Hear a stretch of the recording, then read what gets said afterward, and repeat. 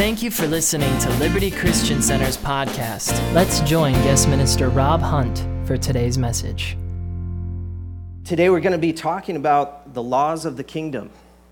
I've got a lot to go through, and so I'm going to stack it all at the front end side, and if I have to leave any behind, we'll go with that. But you see, the laws in the spirit realm, the laws of the kingdom, are very similar to the laws in the physical universe. They're laws that all interact and work with one another. But we need to know how those laws work. They work whether we know or not, but they're going to benefit us the more that we know about those things. This book right here is a book full of spiritual laws. And we were not born with an eye into the spiritual realm. We only have 5 physical senses. But by the Spirit of God, His revelation can make those things known to us. Amen? All those things are contained. I believe that the answer to every single problem in life, every single question, is answered right here in this book. And so as we get to dig deeper into these things and know that these things can be known, that there's wisdom there in knowing the laws of the kingdom. Just like in the physical realm, we didn't know how to fly up until a very short time ago. We didn't know the dynamics of what it is to fly, even though thousands of years ago we could fly just like we fly today. The problem is we didn't know how to. We hadn't tapped into the dynamics around the laws of what it is to combine lift and thrust like the Wright brothers did to defy the laws of gravity, to overcome that. And now we are living in a time where we're seeing the benefits of knowing those things. So there are laws that we could know to where we could see the rubber meet the road in our lives. God wants us to see the rubber meet the road. The first law I'm going to talk about is the law of conscious belief. And of course, we all know about the scripture Mark 11:23, at least if you've been to this church at all. You have heard preached on many times Mark 11:23, and where Jesus basically says that your emotions, when you know what you want and you believe, and when your emotions and your heart line up with what you believe and you confess, you will move mountains, okay? But they've got to be lined up. First off, the first key is that you've got to know what you want.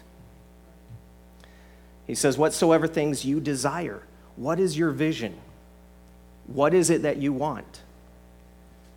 What are the things that you're seeking after, that you're praying to God for? Are you praying, are you asking God for the nations? Are you asking God for even for your next door neighbor or that person at work, that the love of God would be shed abroad in their heart? What is your vision? What is it that God is putting on your heart to do? Because once you connect with the things that you want, now you know you have a destination. You know where you're going. See, I'll put it this way. If there's a ship in a harbor and it has a destination to go, and you know that destination, you've got to steer that ship to get it to that destination. If you steer it 99 times out of 100, 99.9 times out of 100, it'll get there. Maybe some storm or something, maybe there's a small chance it won't. But if you don't steer it, you just put that ship there, there's the destination, and you don't steer it, you just say, well, who cares about that steering wheel thing? Just let it go. 99.9 times out of 100, it won't get to where it is. Just that small chance it will, perchance, happen to land where it's going. We need to be directed. We need to know where it is that we're going. And, the book of James talks about the tongue being a rudder. What a great and mighty ship that a small rudder steers. That's what the tongue is among our members. We need to line up what we say, what we confess, with what we believe. Because once we do that, according to Mark 11:23, once we do that, mountains will move. If what's up here on the surface level lines up with the deepest part of you, the deepest subconscious, consciously believing core part of your belief, mountains will move. So I'm asking you, are mountains moving in your life? If mountains are not moving, where's the holdup? If mountains are not moving in your life, where is it that, where's the disconnect? Because we have a very clear list of items that need to be done here, and you've got to do them all. Are we doing them all? Are we looking at the mountain? Are we asking? Are we speaking to it? Are we believing and not doubting in our hearts? Sometimes we try these things halfway, but you've got to do this. This is a law. Turn to James chapter 4 and verse 2. And I'm going to start James 4, verse 2. I'm going to start about halfway through, where he says, "You fight and you war, yet you have not because you ask not." You ask and you receive not. See, he's answering the question here. This is a very biblical answer to the question of why aren't your mountains moving? Okay? First off, are you asking? You have not because you ask not. Second, he says, you ask and you receive not because you ask amiss, that you might consume it upon your lusts. Now, what does it mean to ask amiss? Essentially, what he's saying is that your core, inner believer, subconscious, inner man, your heart, is not lining up with what it is that you are asking.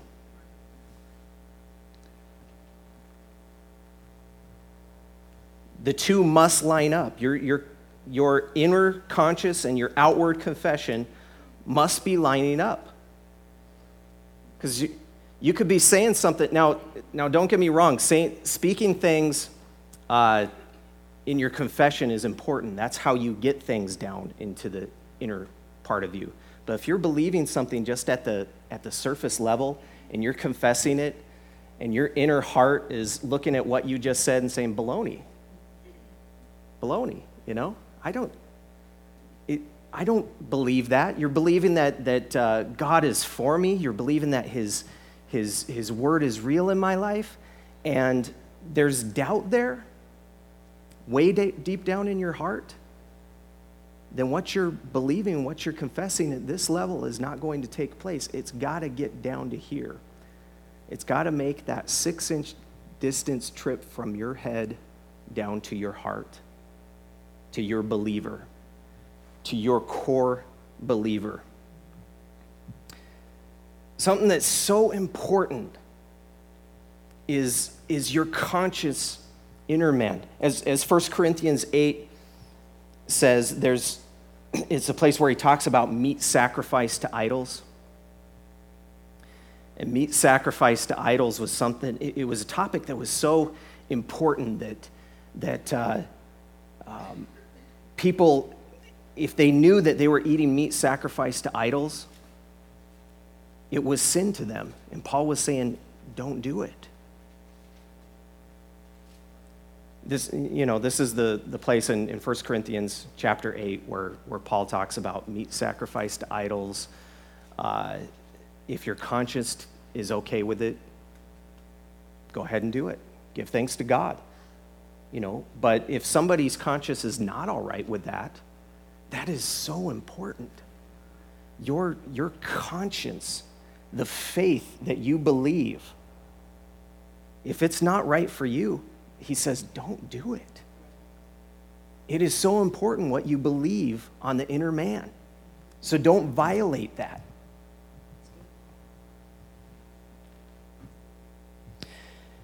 See, one thing that we think about James 4, verse 2 here is that when he says, you have not, yet you ask, because you ask not. And when you ask, you receive not, because you ask amiss, that you may consume it on your lust.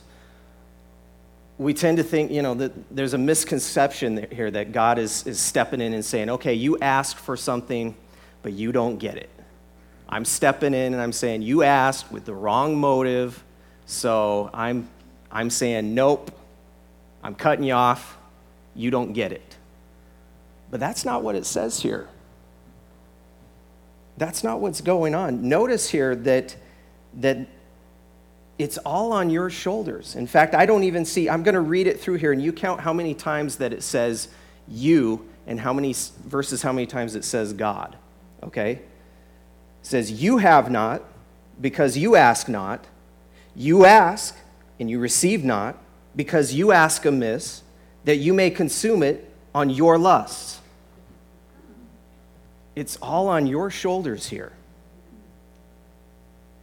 God is not sitting here saying, no, I ain't cutting you down. He knows that if what you're asking is not lining up with your inner conscience, with your inner man, with your spirit. He says, live according to the spirit, not according to the flesh. And if that's violating it, see, when you get born again, God has he's written his laws on your heart. He's given you a new man, a new inner man. And that's a safeguard. And he knows if you're believing something that's contrary to that, that's in violation of that, it's asking amiss. And you won't receive it. Because it's your faith that is the most important thing here. God is very concerned with what you believe at the deep, conscious, core level. See, throughout Jesus' ministry, he continually met people right where their faith was at. He only worked with people at the level of what their belief was. He was constantly saying things like, your faith has saved you. The woman, what he said to the woman washing his feet, he said, your faith has healed you, to the woman with the issue of blood. He said, according to your faith, be it unto you. It's almost like Jesus, he wasn't saying, what can I do for you? But he was saying, what do you believe that I could do for you? It's a very important distinction. Because he knew that's what he had to operate with here. I'd like to move on. That segues us into the second law here. I'm going to call it the law of dominion. And this law explains prayer much better than the typical viewpoint of prayer. We typically view prayer as begging and asking God to change his mind and be nice to us and quit dangling things just out of our reach and go ahead and give it to us. When in reality, God is trying to get things to us.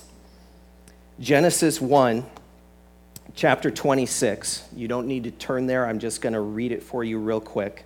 This is when God was creating man in the garden. He says, let us make man in our image, after our likeness, and let them have dominion. Now, when God speaks something, when he decrees something, he has to honor his word. Sometimes that's why his words are few at times. Because when he speaks, he's got to honor it. When he says something, he will not go back on it. He says, let them have dominion.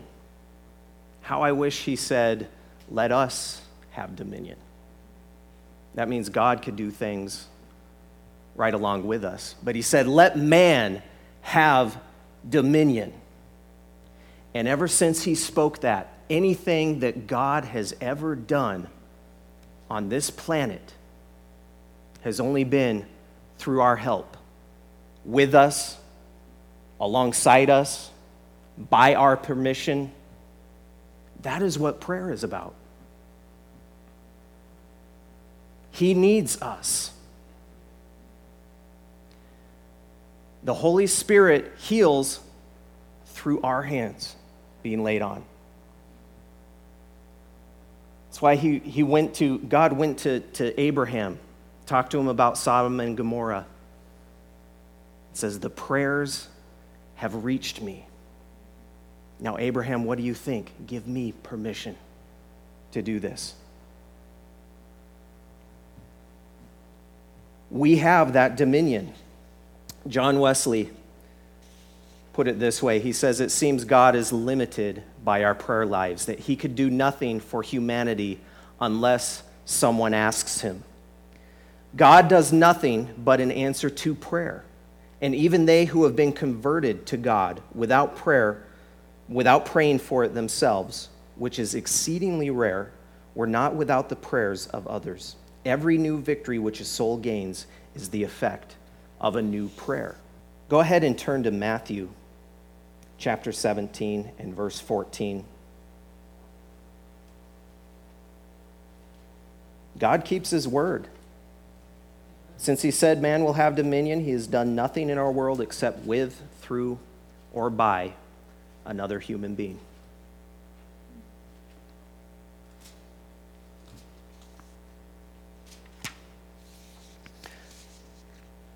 I'm going to start it at, Matthew 17, verse 14. Very familiar passage. In fact, Paul had mentioned this in his sermon last week, so I'm kind of recycling some stuff here. But verse 14, and when they were come to the multitude, there came to him a certain man kneeling down to him and saying, Lord, have mercy on me, my son, for he is a lunatic, sore vexed, for oftentimes he falls into the fire and often into the water. And I brought him to your disciples, and they could not cure him. Then Jesus answered and said, O faithless and perverse generation, how long will I be with you? How long will I suffer you? Bring him here to me. And Jesus rebuked the devil, and he departed out of him, and the child was cured from that very hour. As it goes, the story here is Jesus was just coming out of the Mount of Transfiguration. He was, he was all transfigurized, okay? And he walks down into this scene. He comes into this scene where this man comes to him, pleading to him, Lord, have mercy on my son. He's demon-possessed. And Jesus just kind of has this blowing his whistle, slamming his clipboard, get over here, team. Come on, can't we run the plays? Coach type of moment. This was a pretty scathing rebuke that he has for them. Oh, wicked and perverse generation, how long am I going to put up with you? How long will you have me with you? Get the boy over here. Demon, it's out.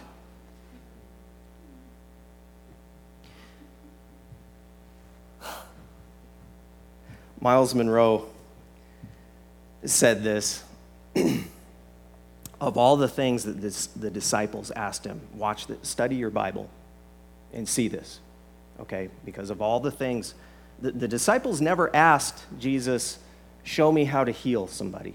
Show me how to open the eyes of the blind. The disciples only asked Jesus, show us how to pray. Show us how to pray. They watched this guy, and they saw how he was consistently getting up in the morning, hours before anybody else, and spending hours in prayer. He was always going off to the mountains alone. And you see, the disciples had it the other way around. They thought that when the need comes up, that's when we have a demon-possessed boy here. All right, let's, hours and hours of prayer. And, I rebuke you. Come out. I'm tired. Tag team. All right. And they come over, and they thought that that's where it all took place. And Jesus comes along, and he just goes, devil. It's gone. And they came to Jesus a little bit later, sheepishly, their tails tucked behind they were like, Lord, back there, what happened?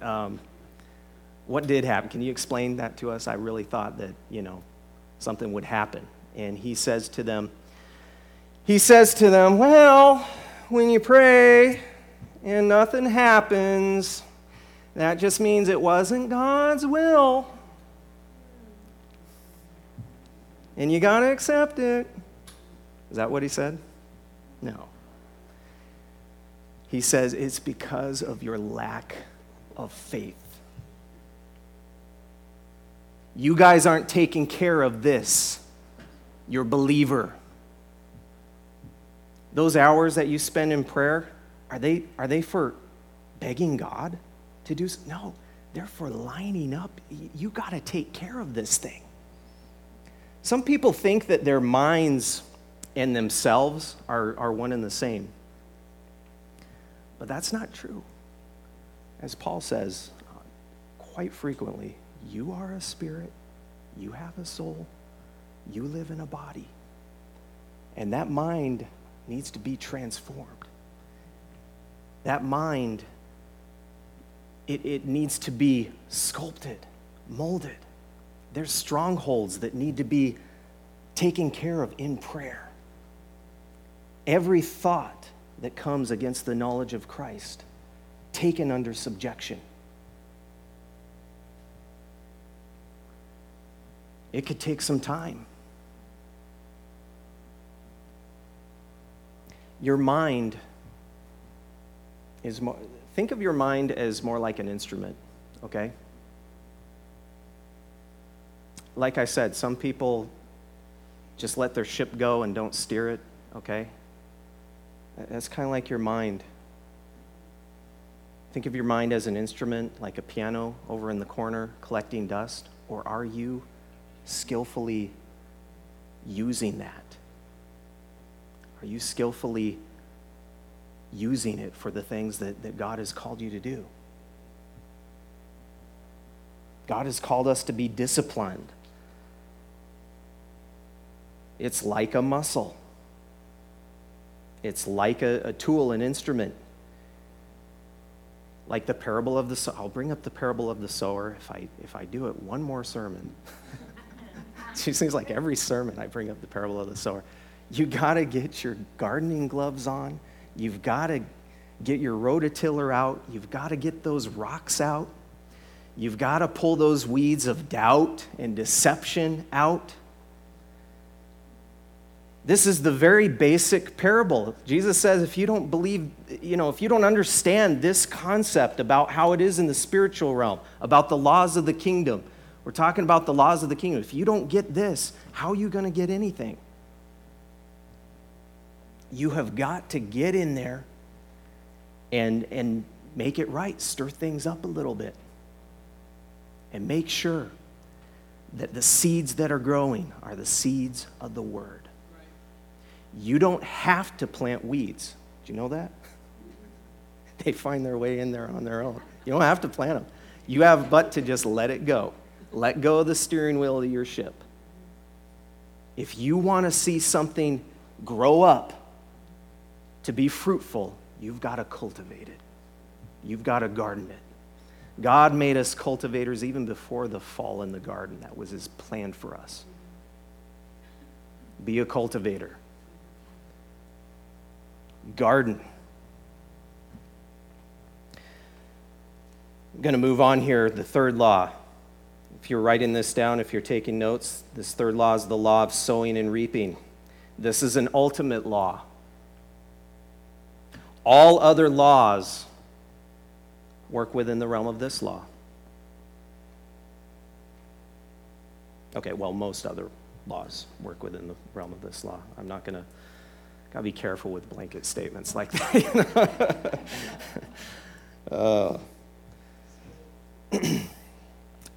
Most other laws are controlled by this law, including the law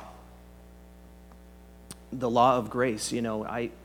I have preached grace upside down, inside out. I preach the grace message because I believe in it. It will transform your heart. You need the blood of Jesus.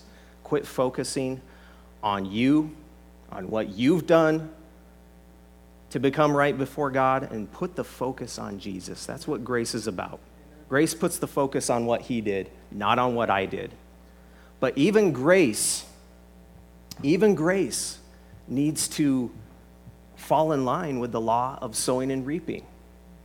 How is that so? Turn to Galatians chapter 6 and verse 7.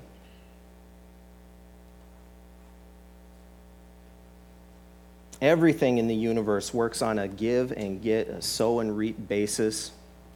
Unless a kernel of wheat falls to the ground and dies, only then can it grow up to produce fruit. You've got to give away. Call it the law of scattering yet having more, of giving up, and that's how you get, of losing your life for God's sake, and that's how you find it. Not only with your life, but with everything, okay? And there's a paradigm here. How does grace work alongside of sowing and reaping?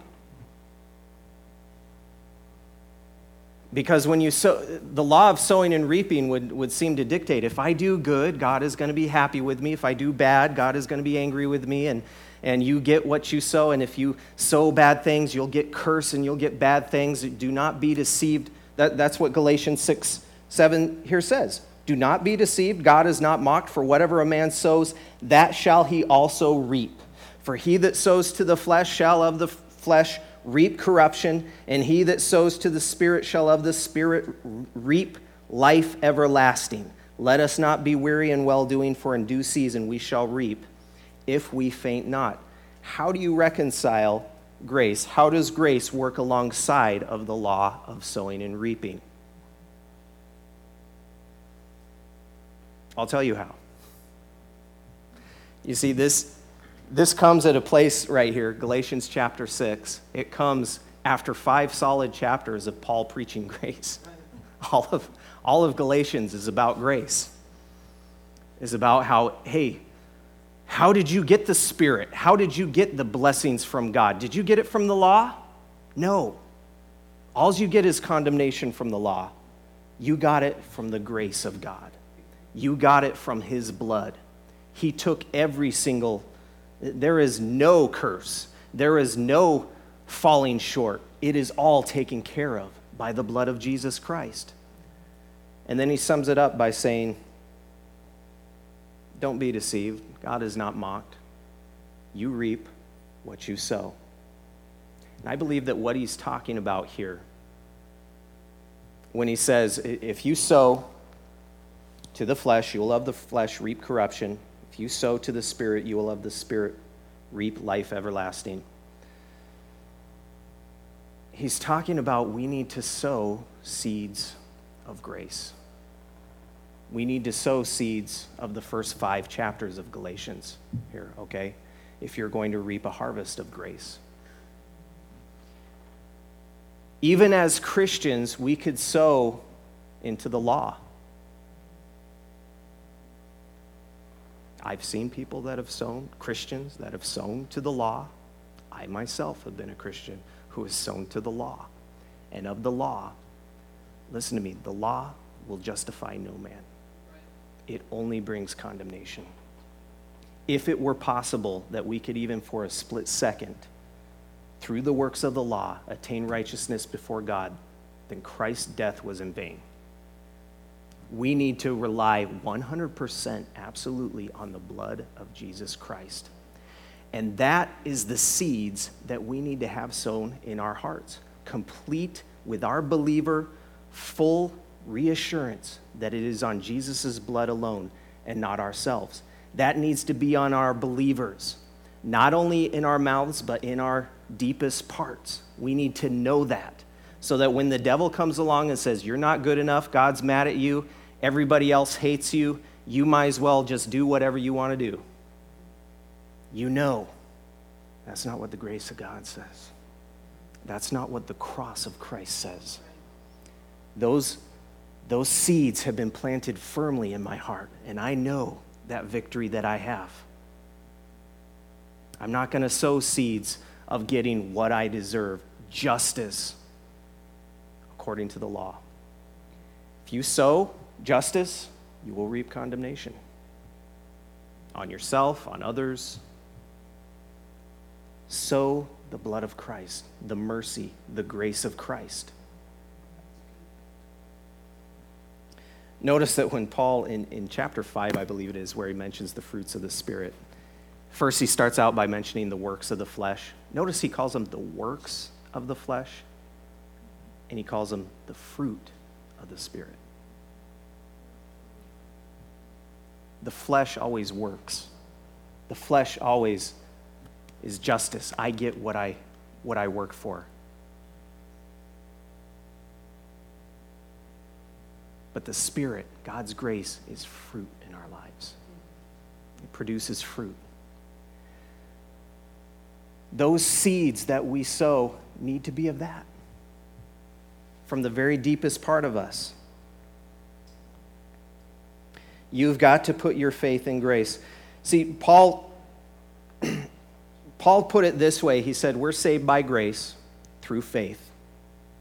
A better translation of that would be to say, we are saved by God's grace through our faith. We have to have faith. It's got to be grounded in our believer in God's grace. Because you see, right living stems from right believing.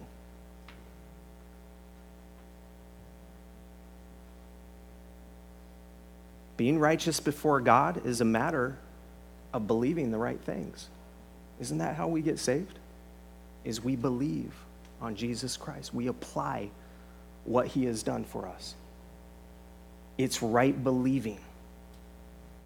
Thank you for listening to Liberty Christian Center's podcast. To partner with this ministry or for any additional information, please visit libertychristiancenter.org.